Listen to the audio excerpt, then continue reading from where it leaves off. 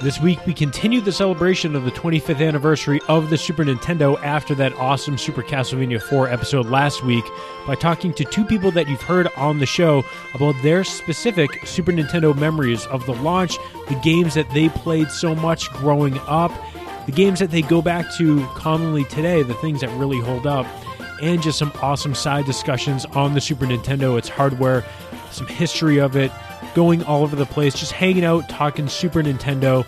And this is really what I think is so great about Back in My Play, and I think you guys are really going to enjoy these next two episodes because I absolutely enjoyed recording them and talking some more about the Super Nintendo. Here it is.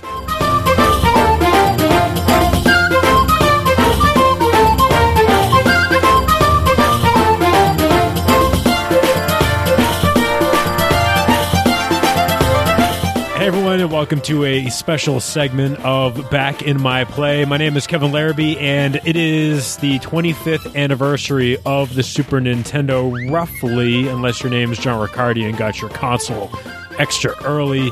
And on the line with me right now, coming all the way from Hotlanta, is Chris Johnston, CJ of the Player One podcast. CJ, how are you? I'm doing well. Thank you for having me on, Kevin. It's been a while since we've done one of these. It has been a while. Yeah, it's because you don't like the Sega Dreamcast. Well, you're doing your summer of Dreamcast, and I like the Dreamcast, but I don't know. It's better to do that stuff with Seward. Yeah, he's he's the Sega guy. He's the one that is always going to fight the good Sega fight, and so much so that he played all the way through Shenmue. So Shenmue 2, I should say. Yeah, I mean, that's something, but I played all the way through Pen Tri-Isolon. So, I mean, Who really suffered? It was me. I suffered. Or the person that played through Floygen Brothers Episode 1, and then they didn't get Episode 2. Oh, no. And I hear my review was one of the reasons that it got axed. Oh, no. Which makes me feel real good. It was a terrible game. It was awful. Floygen Brothers, man. I'm actually I've been meaning to go back and listen to this, but for some reason I had like this memory of when, I don't know if it's still around, but when BitMob was a thing with who was it? It was Shu, and it was, I forget who else. Was it Damian Lin that was also doing that? Okay. Yeah. Like they were running that, and they did like a really good like Dreamcast anniversary in 2009, like a really good podcast for that. And I finally found that, and I remember there being a really good Floygen Brothers story from someone that worked at Sega. So I'm gonna have to go back and listen to that and see if you were brought up as a cited cause for the death of that series. Well, it didn't review well, and I may have contributed to that. Well, in the day of Kickstarter, it might come back, and we just got to kickstart it. No?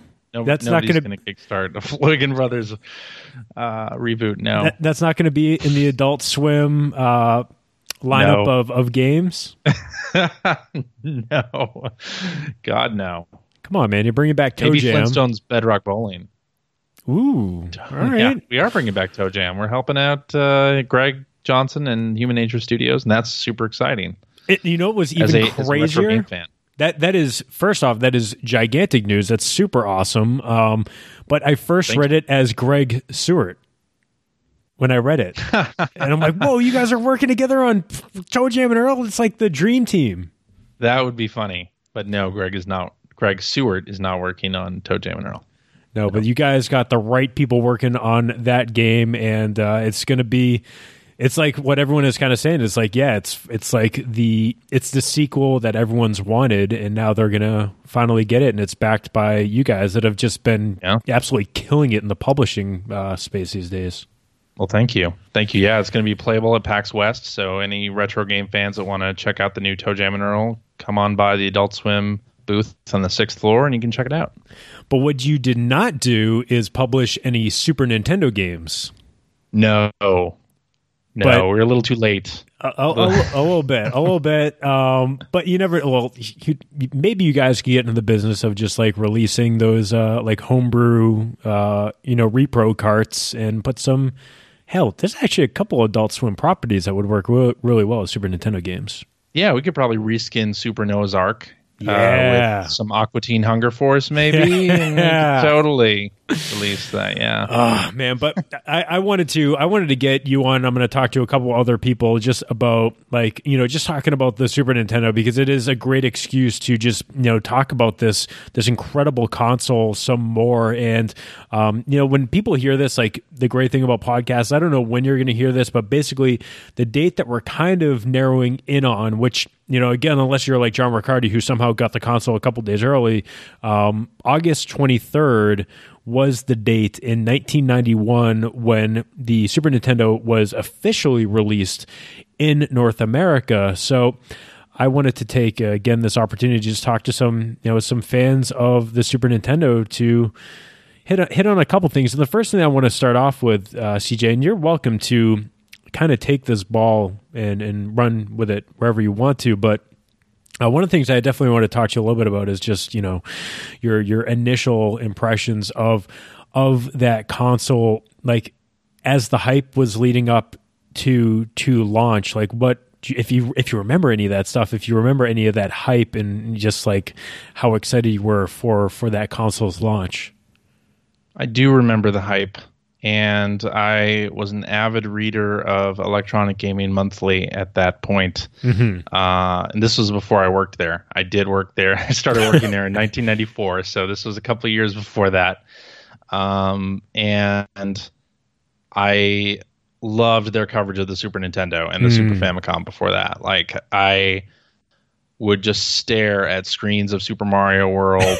There was a video game buyer's guide they did one of those years that had Super Mario World on the cover, I think. And, or maybe it didn't, but it had a lot of Super Mario World coverage inside. And I just stared at those screenshots and like tried to imagine what it would be like to play that game and really all of the Super NES games. And it was exciting to me. I was an NES guy. I did own a Master System for a short time, and then I bought into the Genesis hype. I bought into the whole blast processing racket, and loved Sonic the Hedgehog. But in my heart of hearts, I was a Mario fan, Nintendo fan. So I was excited about the Super NES. I remember because back in those days, you would, as a kid, you would probably go to the mall. Maybe once a week, twice a week, maybe, depending. Like, if you could hitch a ride with your mom who has to go to Sears for something, you'd exactly go to Sears, and while she shopped for clothes, you'd run over to the Babbage's or the Electronics Boutique, right? And I remember seeing the Super Nintendo and the launch games on a front sort of end cap thing at the local Babbage's. This was also before I worked there, because I eventually did work there too. And they had what did they have? They had Draken. Do you remember Draken? Of course, yeah. And Ultraman. Ooh, and I don't remember if Super Ghouls and Ghosts was a launch day game. It was very, very close to launch. Yeah, but they had all these boxes set up, and it was the first time I had seen Super Nintendo boxes in a store, and it was just super exciting.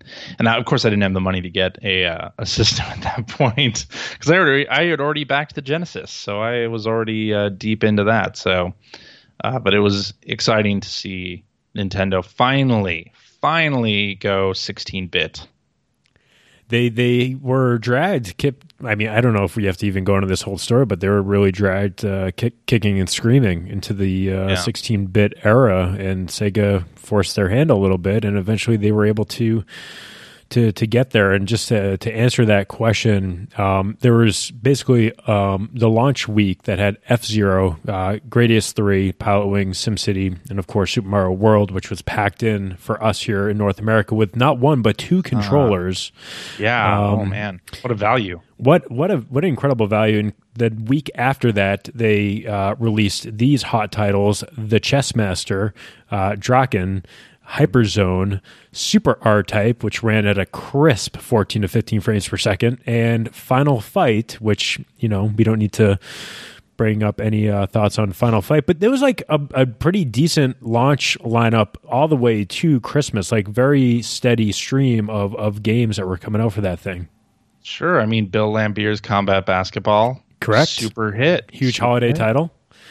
There was a lot of stuff. And I was, again, I won't really talk about my memory so much. I'm more curious about yours, but yeah, I think that is something really special to just focus on for a second, though, is like that box, the Super NES Superset that you were able to get, the console, the best game for the console at the time, two quote unquote high-tech controllers, and you were able to just basically take that thing home and have hours and hours of fun exploring the multiple worlds of Super Mario World. Yeah. Not bad. Pretty fantastic.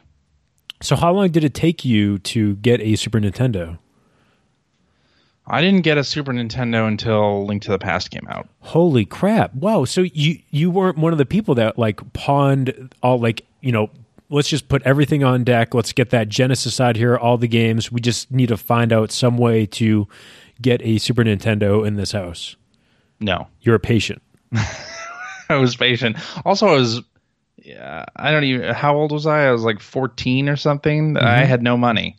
No right. money. So yeah, I couldn't do it. I could just salivate over the magazine pictures of it. Well, Zelda didn't come out until April of 1992, so you ended up... I mean, it wasn't that long, but it was almost like a year after launch. Yeah, a year after launch. Wow. That's right. Yeah, and I... so, as an enterprising youngin, I decided that I wanted to try to get into the Consumer Electronics Show when I was 14, and of course, at 14 years old, I was still 6'3". So while they say that CES is an 18 and over show, I really had no problem getting in. No one questioned me. And I had taken like a summer course at the local public access cable station and used that as my in for getting into CES. And so I had seen the setup of the Super Nintendo and got the press kit for the Nintendo had, and it had contact information from I think Dolan Harris was the PR firm that was handling Nintendo at the time. And I decided, I don't know how I did this, but I got up the courage to call them and say that I'm from this magazine, which I did work at a fanzine, or I did a fanzine at the time. I didn't work at a fanzine. I made a small video game newsletter at the time, and I said that I had talked to the person who was on the press announcements, like the press contact name, and that she had said that she would send me a Super Nintendo or like hook me up on the press list. And I didn't think it would work, but I thought I gave it a shot. Maybe this will work, maybe it won't. And it did work. They sent me a Super Nintendo with Link to the Past and a Game Boy with a bunch of games too, and an NES. Oh, jeez. Some games too. So I had two NESs after that. But so they sent it with Legend of Zelda: Link to the Past, which was fantastic. And the unfortunate thing is I plugged it into the wall to play and got to play like an hour, and then it was lunchtime or whatever. I had to go downstairs and eat lunch, came back up, and there had been a surge in the wall unit. Oh, no. And the screen was frozen, and I had to take it in for repair. And, of course, they're like, all right, where's your receipt? Oh, wait, did you take it to like one of those... like they back then, like we used to do this too. Like there was actual officially licensed Nintendo repair shops. Yeah, you had an authorized Nintendo service center. So yeah, I did. I took it to one of those, and they were like, "All right, where's your proof of purchase?" I got this system for free, and I don't know if they believed it or what. They probably thought I took it off the back of a truck or something. But they did repair it, which I was very thankful for. But it cost me like $50. or something. So I ended up paying $50 for my SNES, I guess. But I still have that. Bad. I still have that system to this day. Wow, I did buy a redesigned Super Nintendo, so I have bought a Super Nintendo, obviously, since then. But contributed to the cause. I contributed to the cause, yeah. I remember those, and they were actually authorized Nintendo service centers, and I was always very fascinated about their testing equipment and stuff like that, and just like walking into a store which just had like walls of like extra controllers, like brand new controllers, and those weird test carts, which are actually like very common and easy to find in Japan for the Super Famicom, to find those test carts, but those are like, I'm sure they're like hundreds of dollars now in the States here for the US stuff. But that's crazy. But you got to get arguably the best game on the system with Link to the Past. But yes. Along with all that stuff, I'm kind of curious, like for you, and this is trying to put yourself back in the early to mid 90s, like what were your go-to games on that console back then? What were the games that were getting the most playtime from you? Well, Zelda Link to the Past, definitely. Got a ton of play. Super Mario World, I finished that. Mm-hmm. I played the hell out of Street Fighter 2. The original Street Fighter 2. The original, yeah. Mm-hmm. And in fact, I had to go to the doctor because my thumb was doing this popping thing. Like I had played it so much. Too many fireballs?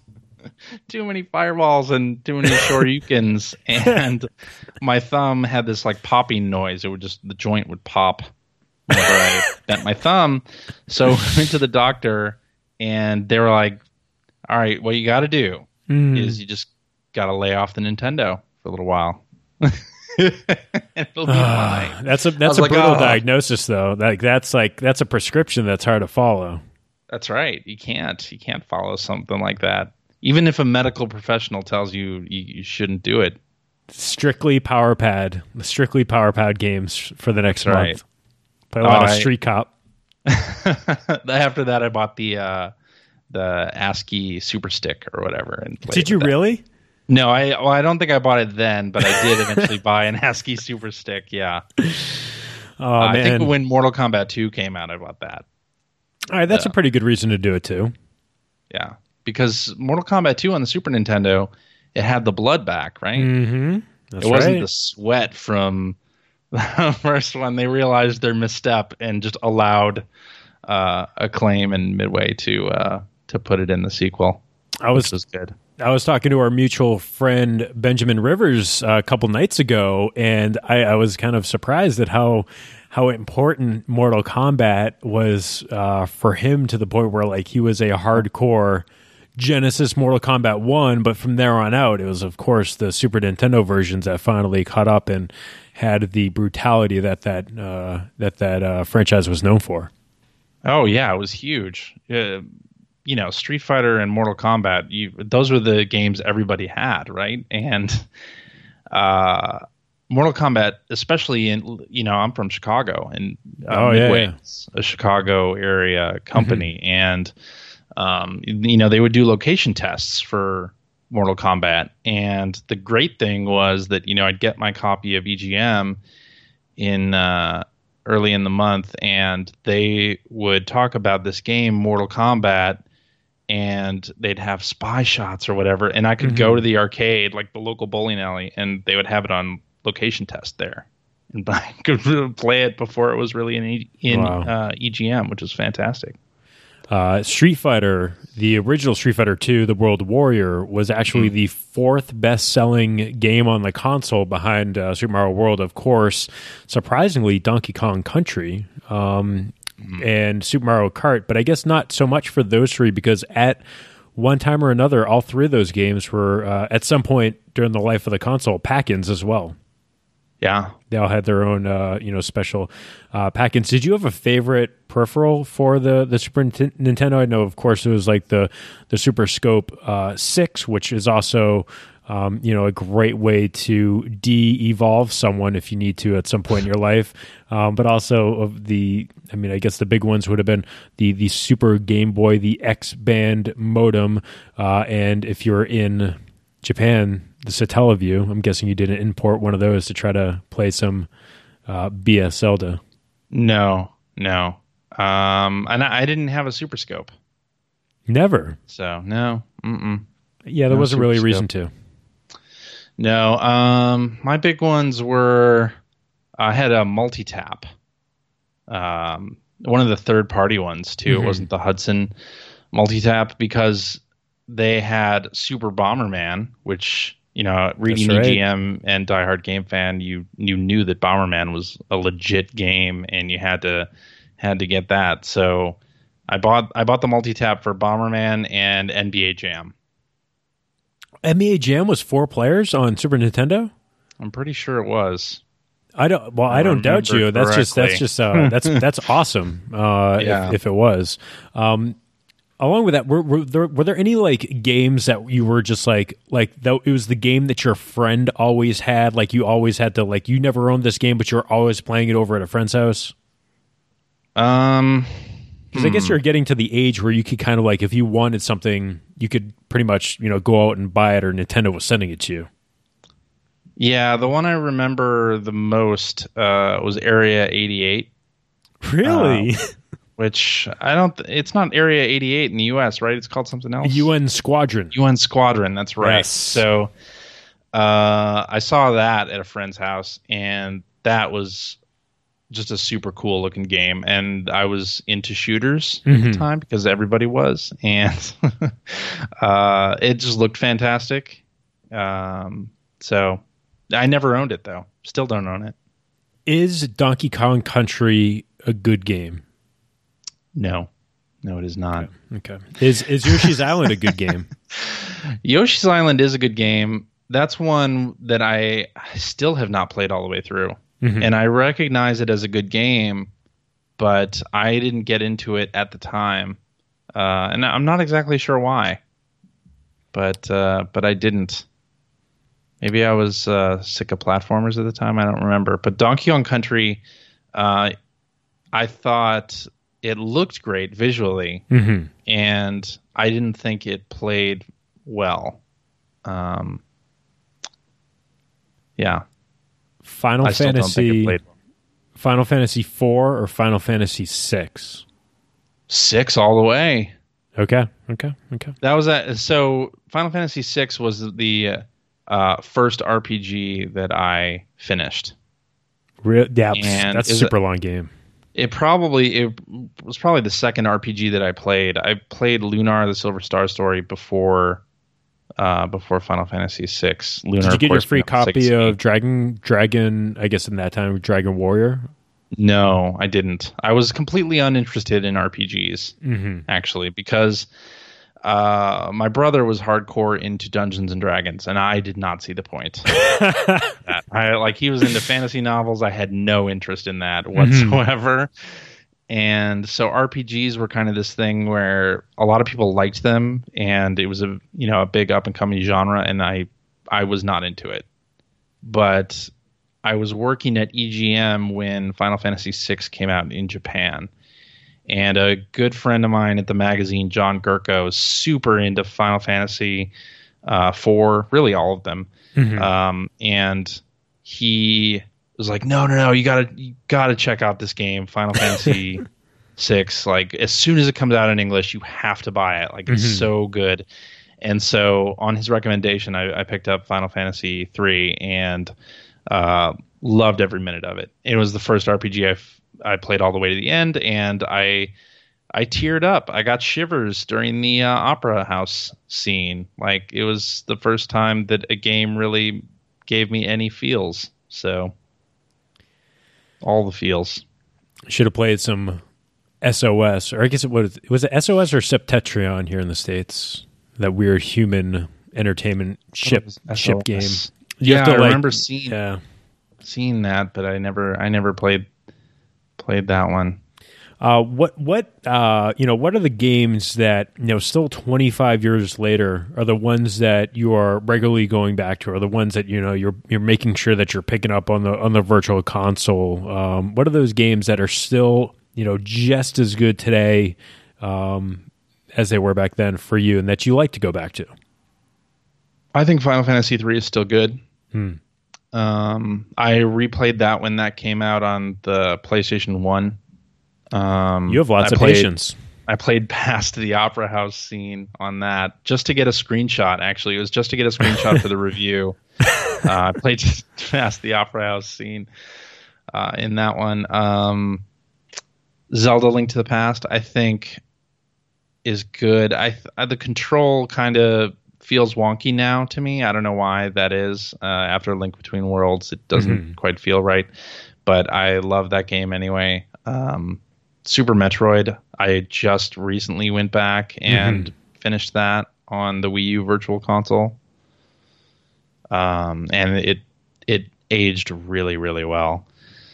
Super Mario All-Stars, I'll replay those often. You're All-Stars over the original 8-bits?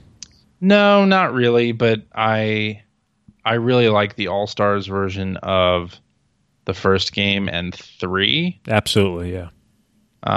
2 is, whatever. But, I mean, I love Super Mario Brothers 2, but I would rather play the NES original on that one. And then, let's see, Tetris Attack.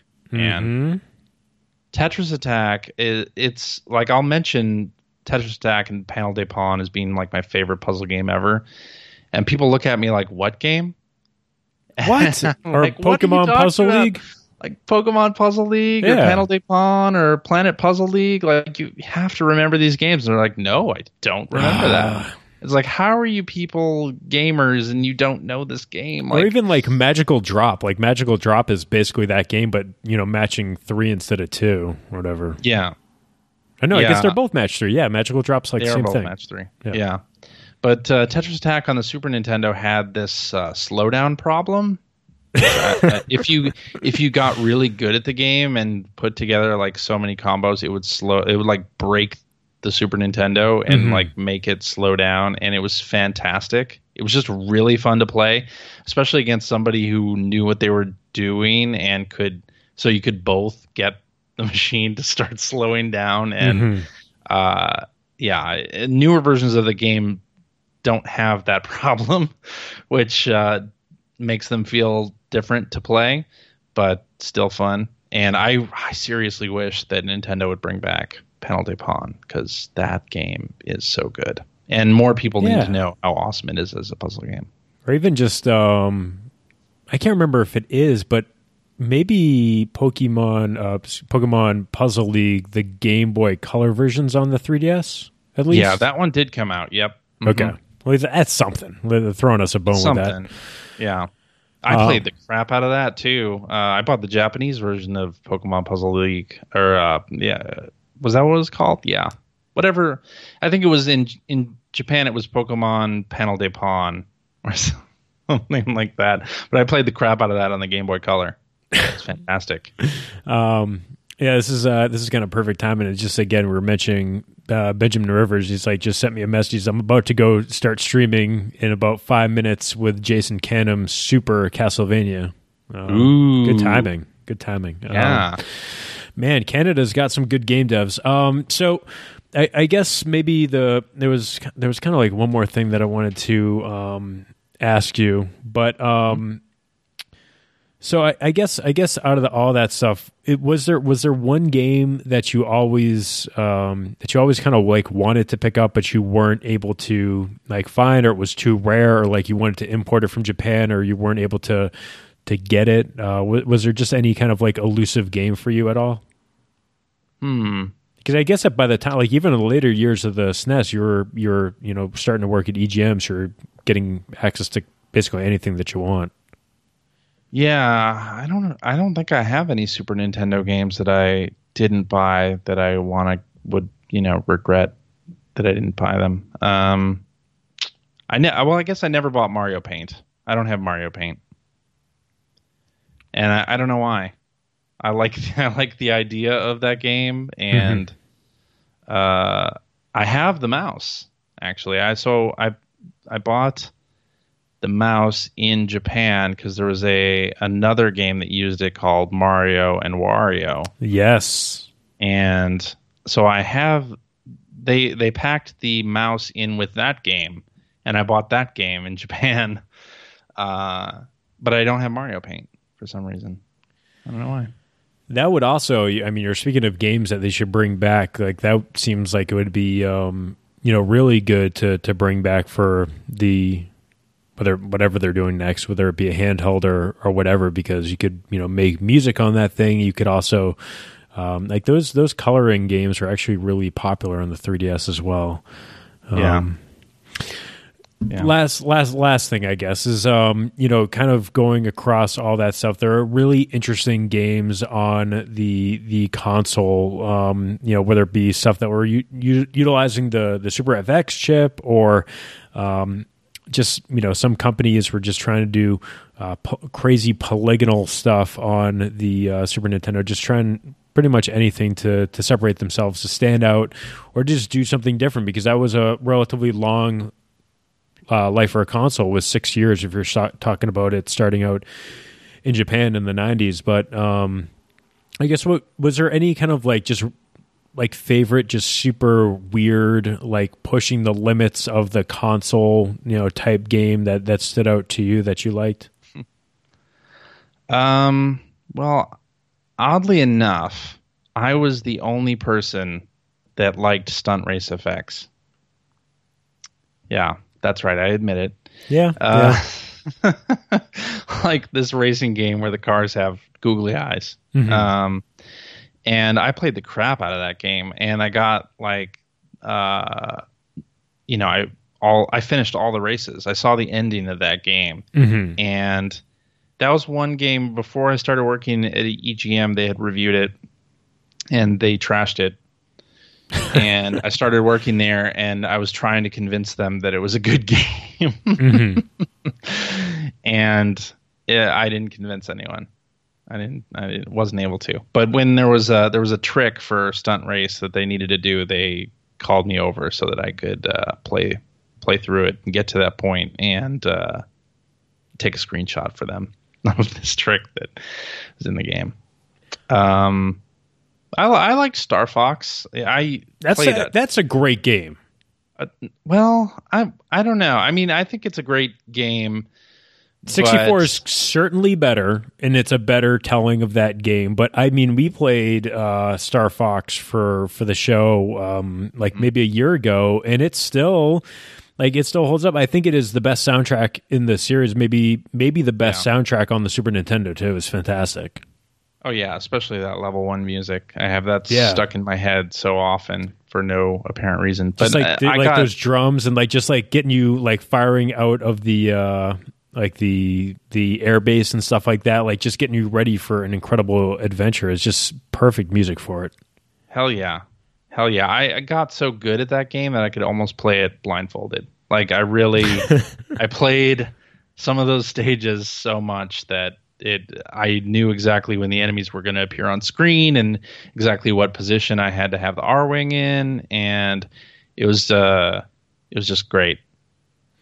Maybe the last thing that I wanted to ask you, I keep finding more questions that I want to ask you about this stuff, but if you could only have one library, and I'm going to give the Sega its library of CD and 32X based games and 32X CD based games, if you could only have access to one library today, what would it be? The Sega Genesis and its family of add-ons, or the Super Nintendo and its lineup of games? I would pick the Super Nintendo because even though at the time I was a sort of a Genesis fan, mm-hmm. I'm not sure those games hold up as well for me as the Super Nintendo stuff, as the output that Nintendo themselves did, really. And I've always been a huge fan of Nintendo's in-house output, so I think those games hold up way better. Is it the best console that Nintendo has ever created, putting it in its place and time, and also the library of games that it has exclusive to it? I'm going to say no. I actually like the Wii U more. That's right. I forgot you're nuts. I'm nuts, exactly. I don't know why. I just like the Wii U more than the Super Nintendo. Like if I could just like say things like Final Fantasy 2 and 3, Super Metroid, Sonic Blast, man. Like I'm just naming stuff off the top. It's like Super everything, like Super everything. Mm-hmm. I think just if you just took the Super games, I think you have more quality stuff than the Wii U. But I think you're right. But Super Punch Out, Super Mario Kart, Super Mario World, right. Super Metroid, Super Baseball. so many Super Street Fighter 2. I mean, yes. that's even pretty good. There's. You're right. You're right. Maybe I'll ask you in 25 years. I'll ask you in 25 years. The Wii U needs love. The Super Nintendo don't need any love. You're right. Like it doesn't need my support. Like people love the Super Nintendo. Nobody loves the Wii U. Wii U has the least appreciated great I hope I said that right. The Wii U has the least appreciated great library of games, like even all the way up to like Sharp FE that just recently came out. Just lots of great games, and unfortunately, a lot of people aren't going to play unless there's some kind of downloadable capabilities for the next hardware. But we'll see. Yeah. Any final words on the Super Nintendo Entertainment System, a system that was able to somehow, have an incredibly long lifespan, all the way to 1997 for its last games. It was available in retail stores in the United States all the way till this was in Japan until 1999, and I believe it was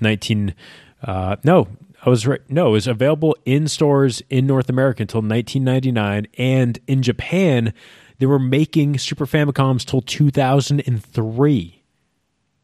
That's crazy. Same thing in Brazil. They were selling them in there until 2003, but Brazil is a little bit weird. And also, it looks like in Korea or South Korea until 2003, they were selling brand new hardware. That's absolutely unbelievable.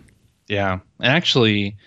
I was able to go to Japan in the late 90s and got some Super Nintendo games that Nintendo put out there but never released here, like Kirby's Super Star Stacker. I have a Nintendo Power cartridge, which Nintendo Power was the system at convenience stores where you could buy a blank cartridge it's so cool. And burn some games on. So I have two of those Nintendo Power carts. One has Kirby's Super Star Stacker on it. The other has Wrecking Crew 98. Yeah, hell yeah. And both of those games are absolutely fantastic. Star Stacker, especially like the Super Nintendo version, you can do the same screen for two players. It's really great, and I love that game. And there was another one. I think Intelligent Systems did this game called Sute Hakun, and it's a puzzle platformer with this little like bird, like ice bird type thing. Mm-hmm. That I picked up. It was super cheap at like a Yodobashi camera. And I like that game a lot as well. I think there are some late stage Super Nintendo releases that Nintendo should put out on Virtual Console, like those games. Mm-hmm. And they did a Picross game, Super Mario's Picross. They did a couple of Nintendo Power convenience store special editions of the Picross games that I'd love to see actually come out at some point, but maybe that'll happen. Maybe it won't. Yeah, I mean, there's a lot of cool like repro carts that you can get, like the PowerFest 94 type stuff. Like it was very much like the Nintendo World Championship carts that they made for the NES. But that's an era and a time that it is weird that I really wish I could be in Tokyo in like 1992 to experience the opportunity to go to a convenience store, pick up some green tea and then also put in my cartridge and just download a new game to my cartridge. It just seems like, so futuristic. It really does. It's a bummer. Well, that is the Super Famicom, and you can also, go and, if you haven't already, you can go to some of the previous episodes that we've done. You've been on a couple for the Super Nintendo, including your very first one was A Link to the Past, which seems like forever ago. But yeah, there's lots of great Super Nintendo games, and the console is still well celebrated today through Nintendo's current hardware offerings, which is really great to see as well. It's just so damn good. It's so damn good. All right, really is. CJ, thank you so much for taking the time to talk about the Super Nintendo's 25th anniversary, and where can people hear you talk about the Wii U and other great Nintendo things? Well, you can find me at player1podcast.com, because I do the Player One podcast with Phil Theobald, Greg Seward, and Ethan Einhorn. And we've done over 500 episodes right now. A lot of Nintendo talk in there. A lot of Nintendo talk. I'm on Twitter. My nickname there is Superpac. That's SUPERPAC, like Super Pac-Man, but also the political connotation of it. Somehow I have that name. We went another cycle, and you still haven't gotten offers for that thing? Nope. Yeah, actually, for some reason, this time I've gotten fewer mistaken tweets at me. I don't know why. People are learning how to actually use Twitter, maybe? I don't know. But weird. But yeah, I still have that. And then I work at Adult Swim Games, and that's adultswim.com/games to check out all of our stuff. Yeah, and you guys, like we were talking before, you guys have you're publishing Toe Jam and Earl. That's nuts. Right. Yes. That's so crazy. Yeah, this is going to be just an incredible time for video games, and make sure that you're checking out. Player One Podcast is absolutely outstanding. If you aren't already listening to that, go check it out. And now you can also get the weekly, and this is what I love. You get a weekly PlayStation Vita segment with Ethan Einhorn and his absolute great. Like he was sending me messages through Twitter today about like he's so pumped he got a copy of Virtua Tennis 4 at like GameStop. He is in the absolute best, like crazy collecting mood right now for the Vita. So you can also get that segment as part of the show every single week. So I am a firm supporter of all that. Well, that's going to do it for this little mini episode, which ended up being about 45 minutes. But thank you so much for tuning in and listening. And CJ, thank you so much for sharing your memories of the Super Nintendo. Thanks, Kevin.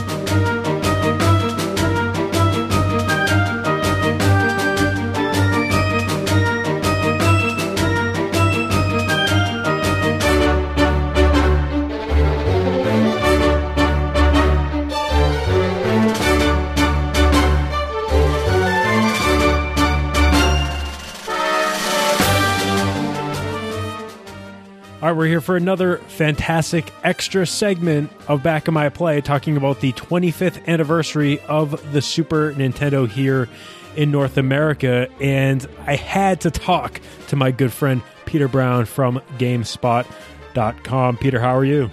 I am so good. Thanks for having me on again. Oh, thank you for taking the time to talk about some Super Nintendo. It's going to be a super segment, and I need to. Yeah, it's going to be a lot of that kind of bad stuff. But this is a great time to talk about this stuff because you're seeing lots of great features and articles coming out about the 25th anniversary. So it's getting a lot of those memories kind of brought back to the front of mind and stuff like that. So that's why I want to talk to as many people as possible. And maybe the best place to start is just at the beginning with you. I'm kind of curious, what was your experience with like the buildup of the hype of the Super Nintendo? Were you already like on the NES train, so you knew like you're going right from that station, you're going to go right to Super Nintendo, or did you go to the Genesis? And like, what was your whole mindset at the time leading up to the launch, and what'd you know? So I was definitely born on the NES train. I was born in 85. My brother bought it when it came out, and he was about 10 years older. So I grew up a NES kid, but when maybe he got a little bit older and didn't care about games so much and the Genesis came out, my parents were like, are you interested in this or do you want to wait for the Super Nintendo? And I found that the Genesis was going to be a way for me to like make my step into gaming because I'd always ridden my brother's coattails, right? With the NES. So this was going to be, no, I'm going to choose Genesis. I'm going to go this way. And fast forward by the time the Super Nintendo came out, and I regretted that decision so much. I had fun with Sonic. I had fun with, Streets of Rage a little bit as a kid, but when I went to my friends' houses, when they got the Super Nintendo, that's when I realized that they had made the right decision.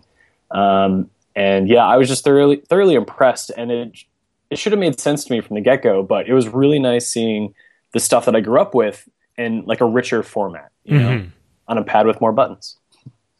Yeah, did you get I mean, obviously it looks like you're kind of susceptible to the Sega does what Nintendo don't advertising, maybe to a certain extent, but was there like a point in, like, was it just like the Super Nintendo launch? It was when you went and saw it at a friend's house where you're like, yeah, we gotta make a course correction. We gotta start making a game plan to get a Super Nintendo in this house. So Super Mario World, I think I played maybe at Blockbuster or Toys R Us. And that was like my first exposure. And it was like, okay, kind of obvious. I knew to expect this. But then I want to say it was by the time that Star Fox came out. And the first time I had Star Fox was when I knew I had to change course. Because that was just fundamentally crazy. I mean, like you'd seen, I don't even think it was at that point, but you had seen, teases of early 3D games on the Genesis, maybe like Virtual Racer, or Virtual Racing. Although I think that came much later, but still, Star Fox kind of blew me away. And then also Mega Man X. I was I was very confused by that because I followed the games, and obviously I knew there had been 6. And by the time I saw X, I was like, "Wait, is this 10? What happened to the other 3?" Yeah, so it was like Star Fox and Mega Man X were the 2 games that really told me, "All right, time to make a change here."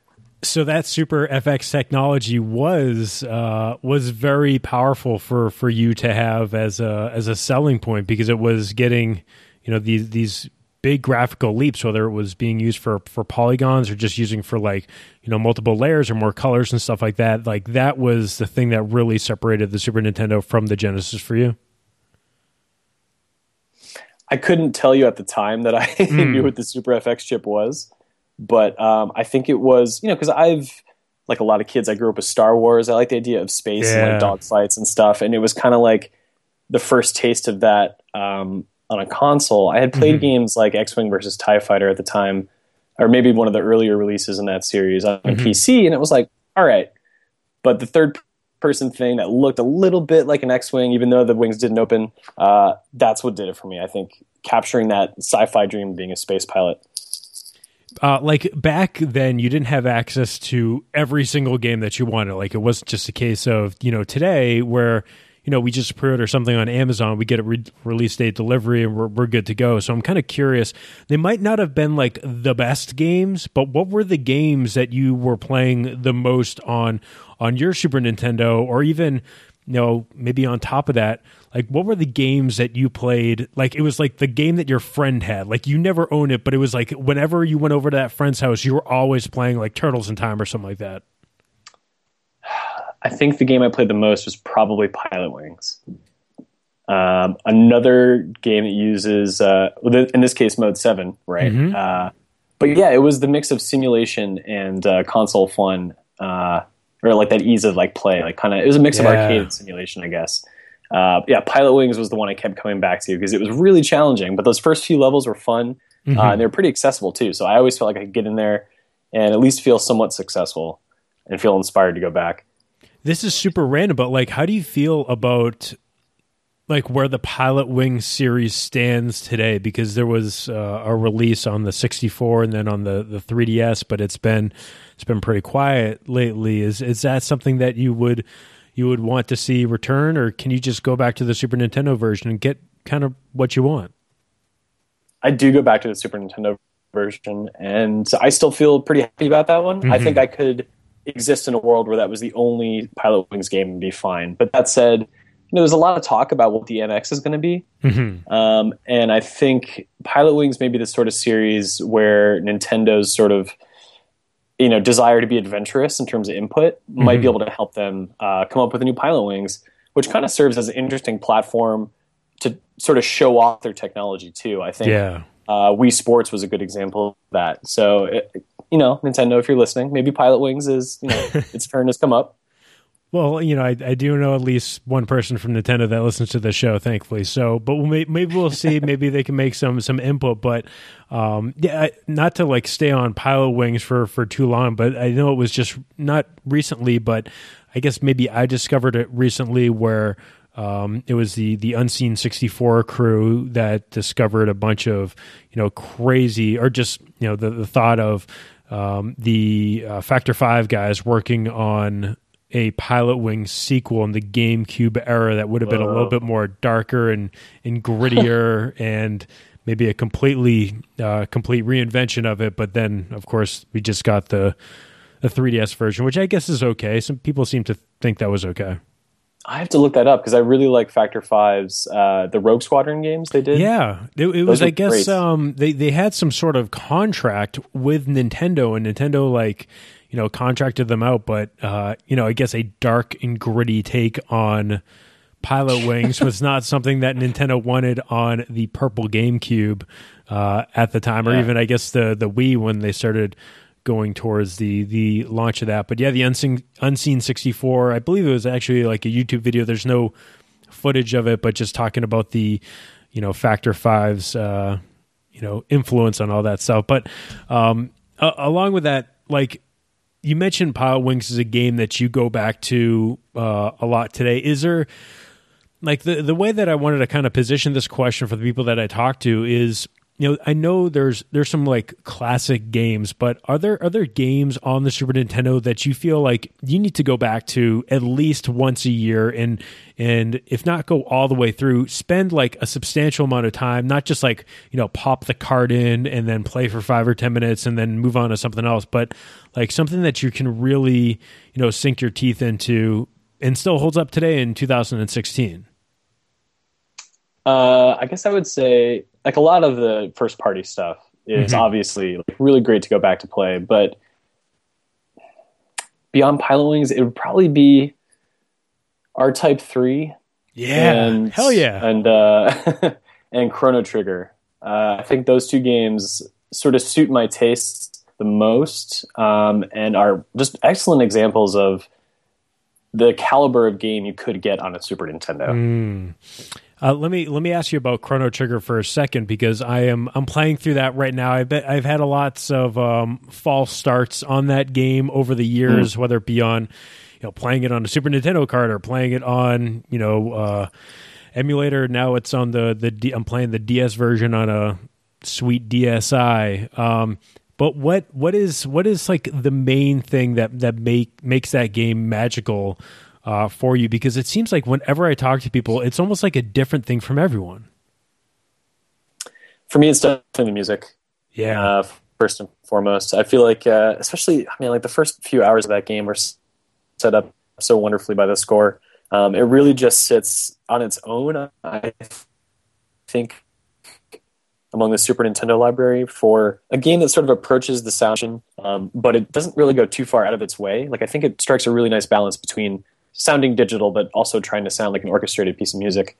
That's got to be it for me. The combat system is great, and I love the artwork as well, but that's the first thing I think of when I think about Chrono Trigger, is the soundtrack. Yeah, Mitsuda, the soundtrack's so good that it's, spans across 3 discs, and it's had multiple, re-releases in Japan over the years, and that is something I'm very happy to own a copy of, and also available on iTunes if you just want to pick it up there. It's like $10 on iTunes for all 60-something tracks of that incredible soundtrack. Is Chrono Cross good? Depends on what you want to get out of it. I really enjoyed it. Again, the soundtrack is one of the best on the system that it's from. It's one of the best PlayStation soundtracks there is.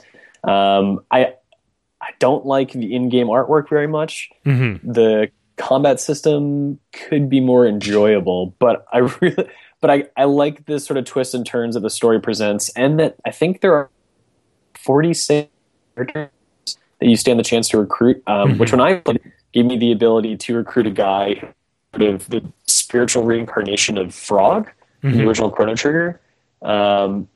So as a fan coming from the first game into Chrono Cross, I was thoroughly pleased by it, but I could totally understand why people don't like that game. At least they might argue with the 10 that we gave it on GameSpot. That's right. Oh man.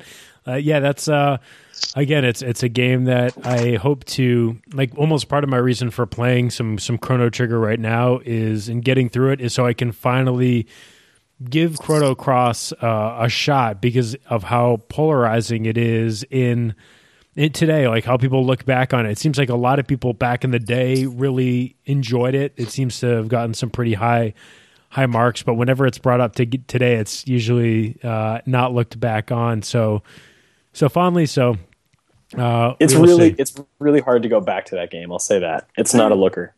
It's. I at least have low expectations going into it, so maybe that will help me out in the long run. But like you said, like, again, one of the best soundtracks, maybe the best soundtrack in the history of video games, which is saying something. I wanted to also ask you about the later Super Nintendo years, and this is something I also talked to CJ from the Player One podcast a little bit about. Donkey Kong Country seems to be a very diverse game, and not only Donkey Kong Country, but like Rare's output on the Super Nintendo through the 3 Donkey Kong Country games, and even with the Battletoads and Double Dragon and stuff like that.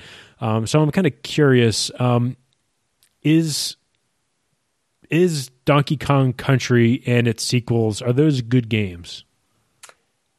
I think they are good games. Okay. I would not go out of my way to play them, though. even Diddy Kong's Quest? Diddy's Conquest. I would play Diddy Kong Racing over any other Donkey Kong Country-related piece of gaming. All right, fair enough. Okay, yeah, I just needed to, because that was in those later years where you got lots of like weird Super Nintendo games, and even just, whether it be the Super FX stuff, whether it be like Doom coming to the Super Nintendo and actually being like a pretty good port. There's just lots of weird stuff. Do you have any titles in your head of just kind of like later Super Nintendo stuff that you may have missed as you went on to the PlayStation or the Sega Saturn or even the Nintendo 64, that you later discovered and thought, hey, like, I just totally missed this game. It was a later release, but it's totally worth going back to and checking out? Kirby's Dream Land 3 definitely passed me by. I think that came out as late as like 96 or 97. Yeah, that sounds right. Let me see. Oh, Metal Warriors? Have you played that or heard of that? Hell yeah. Yeah. So that's one I didn't discover until sequel to Metal Storm. Well, maybe in spirit, kind of a little bit, just without the gravity, the gravity switching. Well, it was made by Irem, right? No, it was made by Konami. Oh, okay. But actually, sorry, it was published by Konami, developed by the LucasArts team. Okay. It's a weird game that wasn't actually released in Japan, despite fitting the Japanese aesthetic of the era perfectly. Right. It is a game that I've seen people make custom Super Famicom boxes for, because it just seems only right that should exist. Yeah, definitely that one. That one's unfortunately really expensive now. And it's one of those games that is really difficult to control. It's not one you pick up and play. You have to spend some time with it. And when it's an expensive game, that's always a tough sell. But I was lucky to get one for a decent price a couple years back, and it's great. At the end of the Super Nintendo life cycle, I was actually beginning to collect for older games a little bit. So I always kind of had my eye on it, but yeah, the PlayStation definitely took up a lot of time as well. So that kept me back. Well, this is a really weird turn of events where I went to, and you're totally right. Like, I just did that. I judged that based on the box art, because like the mech looks, it's like that almost chibi. It's like a fat mech. Chunky. Yeah, chunky mech. So Like that's probably why I made the connection between the two, and even like the level layouts like look similar in terms of the design and stuff. Anyways, you're right. LucasArts made that. That's so weird. Yeah, it's a strange little game. The story behind it. Do you know about this? And this is why, like, I'm just bringing this up because I searched for Metal Warriors on Google and stuff, as you would do when you want to know information. And right on the side is an advertisement for Etsy for reproduction cartridges for not just Metal Warriors, but like lots of officially released games like Wild Guns, Earthbound, like with all the games that are 3 figures, you know? Yeah, and they're all in like Super NES looking carts with their Super NES labels. And yep. I never knew about this market. Oh, you didn't? It's weird. It just like I started noticing these aren't repros. These are like right. Like it's not like trying to bring over a game that never came out in the States. These are just like actual new copies of this game. Like, I mean, it's technically a repro if you think about it that way, right? Like furniture, you know, you can buy reproduction furniture that fits the bill, even if you know it's not the same. Right. Yeah. It's sketchy. It's a thing that I think started happening, at least in terms of like Etsy and eBay, like maybe a year ago. I started noticing it more. Oh, this must be making it really dirtier for the retro market, because like literally the only thing that is different from this game than from, you know, the real version is that on like the back where they usually have like the Nintendo stamp on the bottom, there's just no Nintendo stamp. There's still like the safety label on the back, like the label on the front looks perfect. And, you know, believe it or not, this is coming from Hong Kong, but it's just weird to see like not only this, but it's like when I think of repros, it's games like Terranigma. It's games that, you know, never got a release here in the States, but these guys are just literally selling bootleg copies of the game. They are. You know, informed collectors such as yourself, you know, you're probably aware that there are some telltale signs, and you may have to do a little bit of research to figure out if you're buying a real deal. But if you're going to, you know, I think most people will search and see, wait a minute, why is one version of this game $50 and one is, you know, $200, let's say. But yeah, it is definitely a little bit sketchy, and it does, I think, impact the collector's market somewhat. But yeah, that game in particular, always make sure the label says made in Mexico. If it says made in Japan, that's not legit. It was one of those later cheaply made releases. Sadly, the same deal with Ogre Battle. That's another game that can command a little bit of money. And the sad thing is the labels tend to not have thick laminate and they wear off. So that's another sign, which can at least tell you have a real one, which is a downer. You have to look for lower quality to make sure you got the real deal. But yeah, repros are not the sort of, they're no longer straddling a line. They've sort of crossed over a line at that point. Is it like, this is really bad, but I'm like looking at these and being like, yeah, $25 to own a copy of Earthbound that would work on a SNES? So I bought a Earthbound repro because it had a patch applied to it that uncensored a lot of things. Oh, cool. And reverted changes back. Like it has the original title screen from the Japanese version, for instance. So yeah, like in that case, I can see why you might want to do this. It definitely helps if you're buying something that's clearly marked or just appears to be not official. Right. Like the one I have, for instance, has the Mother 2, you know, red background with that logo on the cart. So no one's going to confuse that for Earthbound. Exactly. Like, that's done. I could have downloaded a ROM. It would have been just as weird. But it's definitely strange when you start... yeah, like I think if the wrong person who doesn't know what they're getting into buys one of those and then tries to resell it, that's where the problem begins.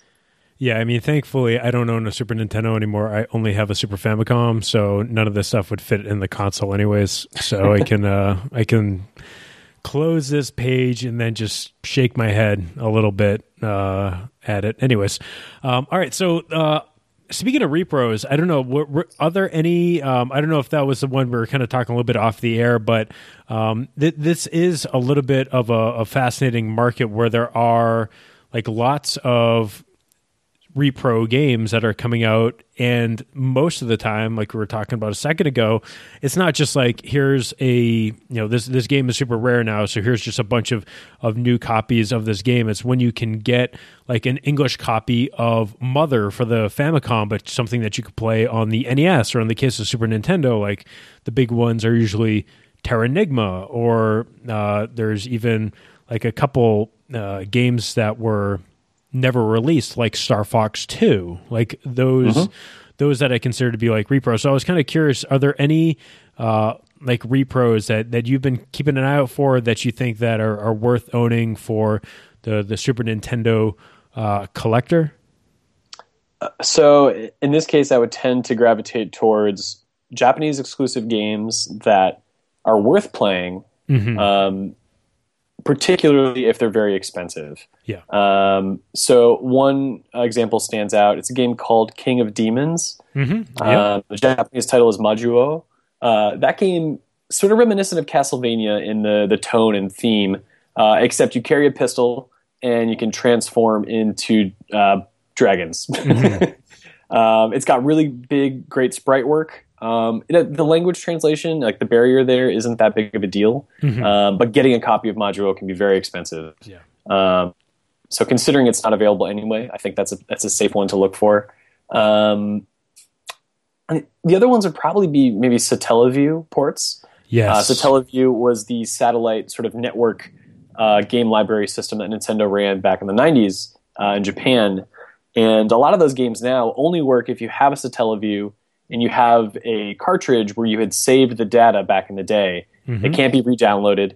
But people have gone in and found ways to tinker with the ROMs from those carts. They'll excavate the data, change it a little bit, and then they can make a reproduction cart out of it that will just run on a Super Nintendo without a Satellaview.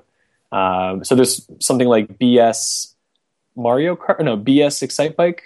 Yeah. I think there's like a Mario title attached to it, but that's multiplayer Excitebike with Mario characters.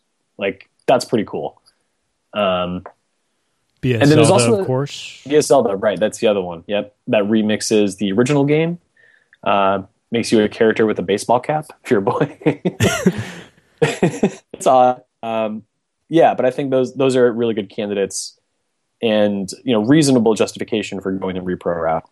Yeah, I think that's always a game that I never played. It's just super fascinating. Like I was talking with, like I said, I was talking with CJ. This is the one I recorded right before this, where he was doing, back in the EGM days, he was still doing trips out to Japan where they were seeing the, like inside the convenience stores where you could basically just bring like a flash cart and, plop that in and download like a brand new Super Famicom or Game Boy game to it. Some of those games would be great to see on the repro market. I know a couple of them are out there, but also, yeah, just to be able to travel back to like 1993 Tokyo, Japan, and just like have a Satellaview and be able to tune in and listen to like the radio station of like the announcer talking to you how to play Legend of Zelda would just be super fascinating. Right. It's unfortunate it's just lost forever, except some of it's saved in these repro carts. Yeah, it's up to people to find these carts and preserve them, because that's the only way it's going to happen.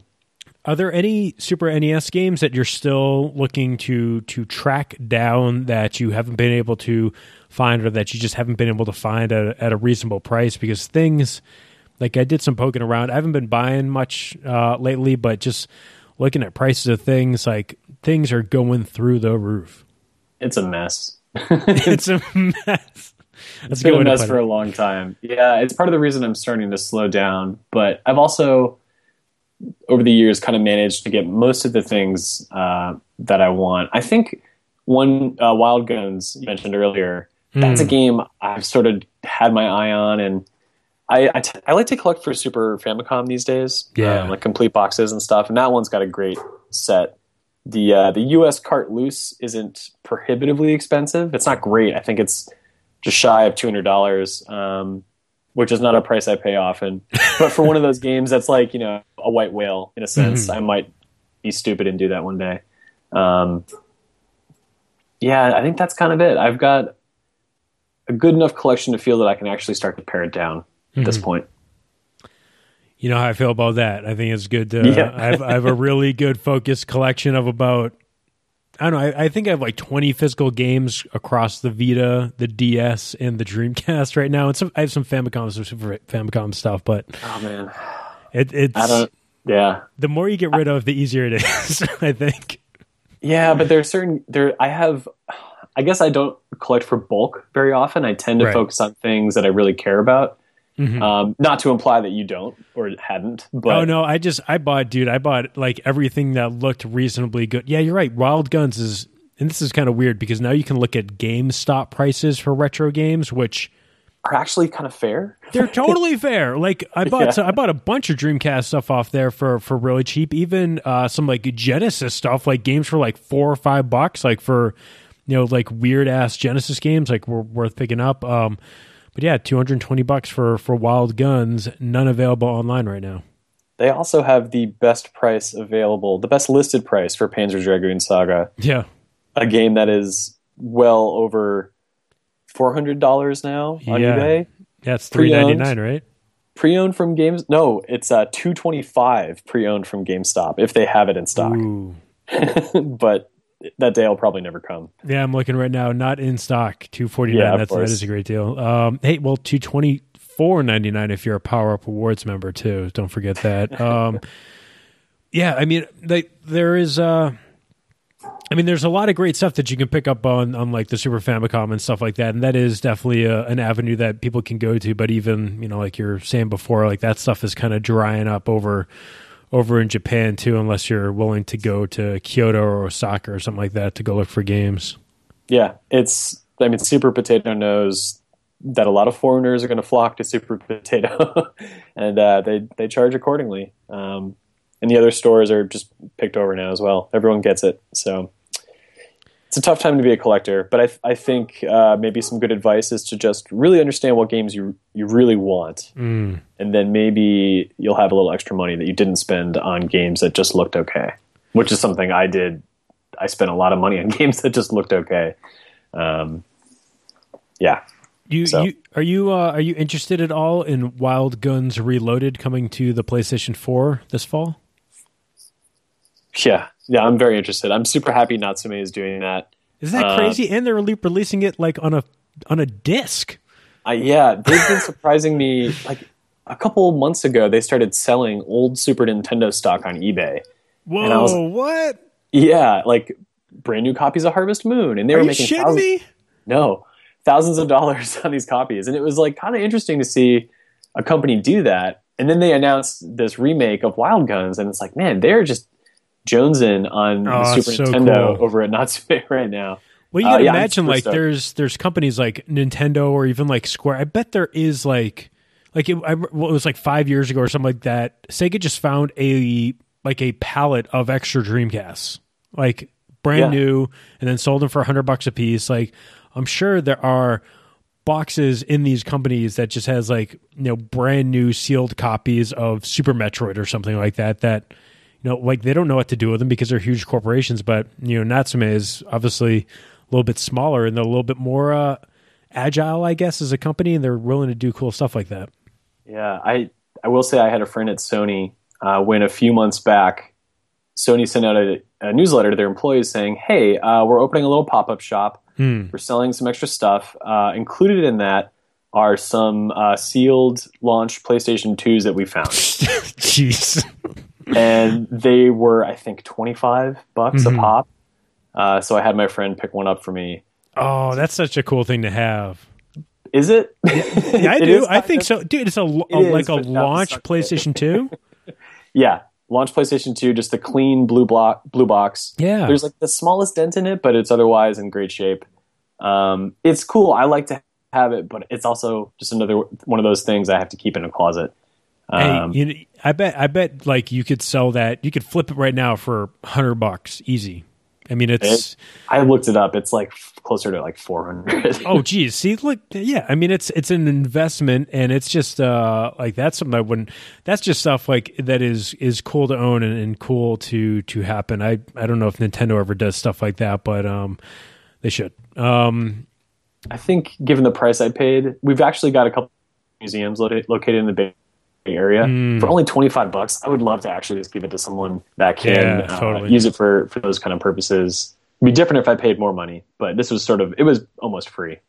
So we'll see. I got to figure out. I'll do something with it.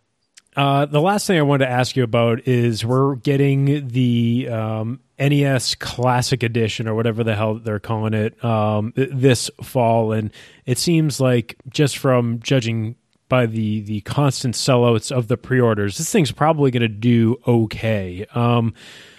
Do you think that we should expect a Super Nintendo version of this, like maybe for like next fall? Is that something that you would want to see if they can pull this thing off with some like really good emulation and have a good product? I definitely want it to happen. I have a running unspoken bet that the NES Classic Edition will outsell the Wii U in the same amount of time. I think in that sense, I'm kind of half joking but half serious. But I think that thing will do well. Nintendo has sort of applied a motif to the packaging that establishes the classics line of products, right, and distinguished it with the silhouette of a Super Nintendo NES controller. So I think that implies they're considering a future where there will be more types of these things. So yes, I think the Super Nintendo one will happen, and I would be stoked. That would be great. I think there's a and I totally agree with you. I think it would be undershooting it to say that they sell 1 million of these this holiday. Yeah. I'm actually surprised to hear that pre-orders have opened and been sold out, because I haven't heard anything. But that's the thing, is they sell out in minutes. Like I was able, I'm a huge asshole, and I've pre-ordered one at Toys R Us and at Target, because you just never know, guys. So I pre-ordered 2, and maybe I'll give like one away on the show or something like that. But like they popped up there and in those 2 spots, but still, like, I guess Best Buy hasn't opened them up, Amazon hasn't opened them up, B&H, like the other big retailers haven't opened them up, because there's like a pre-order. Like it seemed, I think they even did this for like PS4 and for Xbox One. Like there was a pre-order date. Like, we're opening up pre-orders this date. Like, all the retailers are going to do it. This is the day to go and line up and get ready for, the pre-orders and stuff like that. But for this, again, maybe just Nintendo didn't think it would have such a huge demand, but it's like they're just grabbing at your nostalgia with that box and with that 1 minute trailer. Like, how are you not going to buy this thing for $70? Yeah, no, it's a great deal. I'm super stoked about it. I just hope there's a Famicom version that follows up. Dude, yes, yeah, that's okay. Yeah, right? Because, like, what could that lineup be for Japan? Like, we could get a Famicom version, just to, A, have that little Famicom on our desk, but B, like, talk about, like, the weird-ass games that were huge, like Tower of Daraga or, like, Milk and Nuts. Like, what are the weird, like, games that the Japanese people are nostalgic for, like Dragon Quest or something like that? Like, I almost just like want to see what like that lineup of games would be that Nintendo of Japan would pick for that audience. Would be just as cool as seeing the product itself. Yeah, fingers crossed.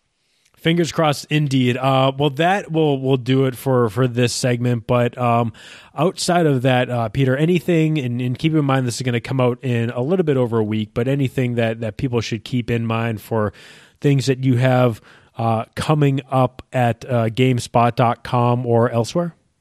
Are you going to PAX? No, I'm not going to PAX. They don't send me anywhere. I will be home dutifully playing, hopefully by this time, Dragon Quest 7. Oh, hell 3DS. Yeah. All right. Yeah. Doing the review for that, and then probably another 1 or 2 games before Final Fantasy 15. How the hell are you going to review that game? Isn't it like 120 hours long? Dragon Quest 8? Or 7? 7, yeah. Yeah, it's supposed to be. I don't know. I don't know, man. I'm going to give it my best. I hope they like include a copy of, or like a case of Jolt Cola with that copy that they send out to press or something. I don't know how people are going to have time to review that game. It'll probably be a review in progress before I get to the full thing. But I never got a chance to play the PlayStation version, despite following it during development and following it during delays and wanting badly to play it by the time 2000 came out, I was knee deep in Dreamcast. So yeah, hell yeah. Yeah, so now's a chance. Hopefully that'll motivate me. I'll get through it and not die in the process. Last question for you. Have you played Dragon Quest V? No. Oh, God. I want to. Okay. Everyone tells me it's great. I will. Do you own a copy of it, though, right? I don't believe I do. Okay. This is homework for everyone out there. Like, Square did a reprint of the game, so it's like $25 on Amazon. Okay. Buy a copy before they go back up to $50 for the DS, because it's the 3 RPGs that I played through 4 RPGs in my life. All right. It is number 2 out of the 4 best RPGs I've ever played. So trust me, it's worth picking it up. Like, that's a high watermark. It's just not Persona 4. All right. That's like, no one's going to ever touch Persona 4 until Persona 5 comes out. All right. Well, Peter, I can't wait till that comes out so you can move on. I don't own a PlayStation 4 right now. I probably will for Persona 5 unless some magical. See, this is my like weird prediction. I promise I'll let you go to enjoy the rest of your Sunday. Is NX launch title Persona 5. That would be killer. Because that way we will have a portable version of Persona 5, and it will be able to, be as nice looking as the PlayStation 4-ish version, and we got to have that thing on a portable because I cannot sit at a TV for 80 hours to play that game. Please make it happen, Nintendo. I don't know. We'll see. That's my weird prediction. But Peter, thank you so much for taking the time to come on. Make sure that you follow Peter. The best place is, I'm guessing, on Twitter at PC Brown, where you can stay up to date on everything that Peter has going on, including that awesome Dragon Quest VII review that is forthcoming within the next 5 to 6 months, whenever you can get through that incredibly lengthy game. And the way that I want you to let me know if that game is worth 100 hours. Like, is it worth that time investment that I could put towards Chrono Cross or some other great PlayStation 1 JRPG? That will be my challenge. All right, guys. Thank you so much. And thank you so much, Peter, for taking the time to talk about some Super Nintendo and many other things. We will catch you next time.